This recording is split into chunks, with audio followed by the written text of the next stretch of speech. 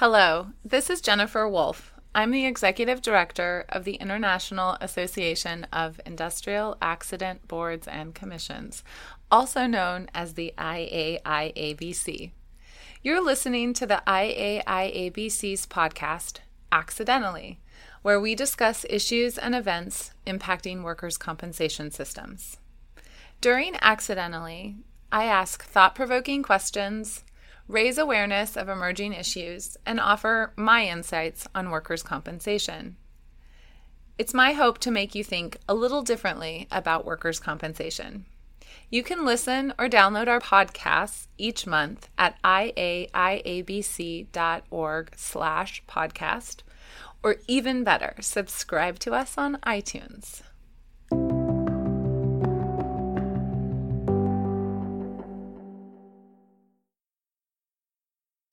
It's September, and with that comes back to school. Cooler temperatures, at least in Wisconsin, and all the best fall activities. Apple picking, cider donuts, hay rides, and pumpkin patches.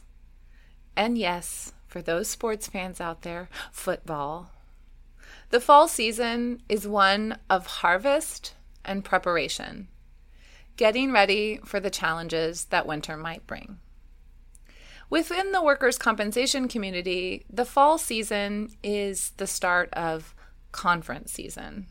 There are numerous opportunities for education and information sharing on the latest topics of interest. In some ways, this is preparation for the challenges that winter might bring, also known as legislative session. One of the best ways that I stay prepared is by reading.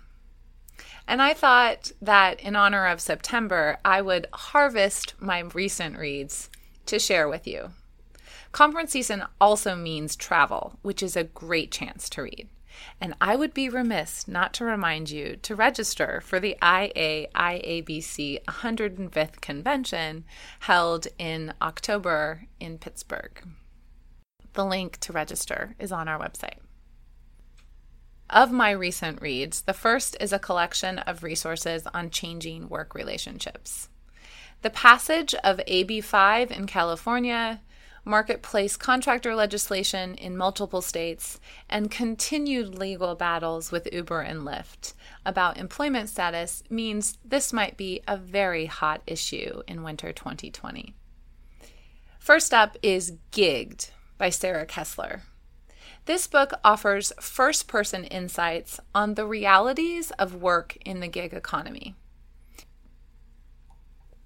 Yep, there is an Uber driver profiled, but what I found much more interesting were the profiles of the woman who was feeding her family with jobs gained from Amazon's Mechanical Turk service, and the Southern career counselor looking to bring hope, a la internet jobs, to a forgotten Mississippi town.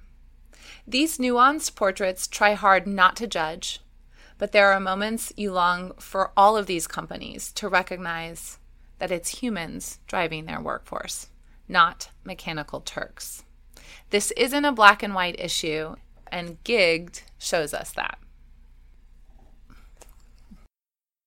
A more academic take on the gig economy is from MIT professor Arun Sundararajan, which is called The Sharing Economy.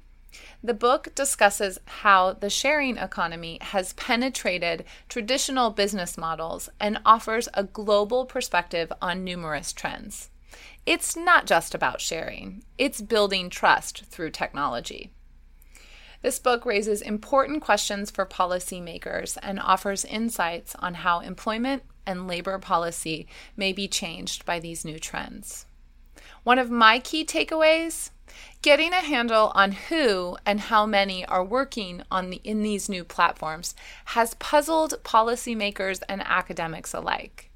Mr. Sundararajan keenly points out that companies have that data. It might just take some political savvy to get it. Earlier this summer, the Aspen Institute released a policy report called Designing Portable Benefits, a resource guide for policymakers. This is an important complement to other resources and books on the gig economy. And the paper is a framework for designing new models to deliver employment-related benefits and social protections. Think workers' comp. Our commitment to keeping workers safe and offering them financial security should not change, even as work and employment relationships do. A great starting point to begin asking critical questions about the future. And just for good measure, Fissured by David Weil offers an excellent history of how organizational value changes, i.e., companies where shareholder profits trumped all, served as a catalyst for new work relationships. We too often talk about the gig economy as upending traditional employment. But the reality is these trends have been happening in the workforce for decades longer. Technology just gave it a big boost. Settlements, bankruptcies, and tens of thousands of deaths. The opioid crisis has rippled across America, and while the Sackler family is offering a couple of $1 billion to make the PR crisis go away, we shouldn't forget the hundreds of thousands of lives impacted by opioid dependence and addiction. Dreamland by Sam Quinones presented a gripping portrait of how the opioid epidemic spread over the course of a decade. I recently read Dopesick by Beth Macy, which follows several individuals battling opioids, along with a sweeping narrative of how so many forces came together to create this public health crisis. The personal stories are heartbreaking and reinforce how hard it is to be freed from the opioid chains. A forceful reminder, money alone will not fix the broken lives from prescription and illicit drugs. Communities are going to have to come together with open hearts, multifaceted solutions, and patience in order to heal. Another theme in my reading list has been about organizational culture. Why do we need to build diverse and inclusive businesses, and society for that matter, and what happens when we don't? Melinda Gates, she's my badass inspiration. Moment of Lift artfully blends human stories supported by lots of data to show that by lifting up women, we lift up the world. Global in scope, Miss Gates describes how issues we too often say are women's issues, family planning, childbirth, child care, child marriage, equality in the workforce, those aren't women's issues at all. They are some of society's most pressing and important problems. Embedded throughout is Gates' personal story, from computer programmer to wife to mother to global activist. Give it to your girlfriends and your daughters as inspiration. Give it to your husband and your sons as an eye-opener. A little lighter fare, but no less women empowering, Loggers of the Great Midwest by J. Ryan Straddle is a fictional story about brewing, women, and that famous Midwest work ethic. An easy but charming read about a Minnesota farm family broken apart by inheritance and beer. I needed a happy ending in at least one of my books this summer. Bad Blood: Secrets and Lies in a Silicon Valley Startup by investigative journalist John Carreyrou is a warning lesson about the consequences of a secret and toxic work culture. Elizabeth Holmes of Theranos was a tech and health industry darling. She was for a very short time America's youngest billionaire and often compared to Steve Jobs. Theranos, as a company, was in reality built on lies, coercion, and micro-control by Elizabeth and her inner circle.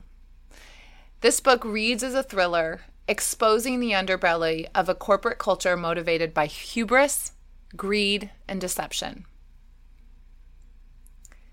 In a similar vein, I'm really looking forward to Super Pumped by Mike Isaac. It was just released, and it examines Uber's founder, Travis Kalanick. And on my not-to-read list, Forbes. They recently released a list of 100 of America's most innovative leaders. In this instance, Twitter summed it up nicely. There are 5 Michaels, 5 Richards, 4 Marks, 3 Johns, 2 Brians, 2 Roberts, 1 Brian Roberts, and 1 woman on the list. Time to demand better.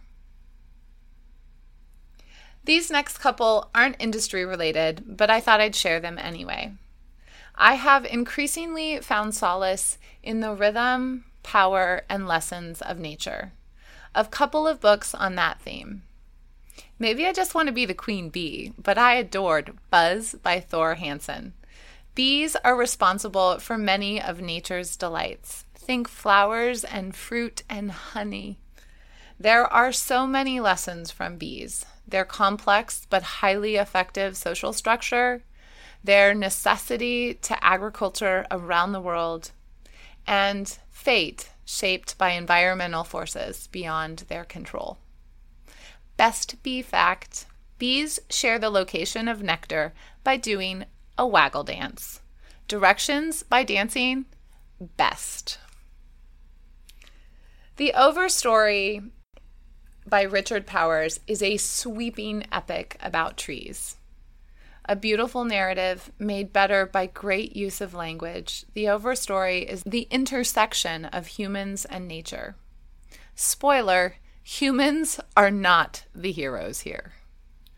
As the leaves turn golden, red, and brown outside this fall season, The Overstory is a great read for reflection and embracing all the gifts trees and nature give us. Thanks for letting me share what's on my reading list. I'm always in search of the next good read, so share your favorites on social media with the hashtag IAReads. Thanks for listening to Accidentally, the IABC's podcast on current workers' compensation issues and sometimes my reading list. You can listen to us at iaiabc.org/podcast, or even better, subscribe to us at iTunes. Your feedback's always appreciated. Cheers, Jen.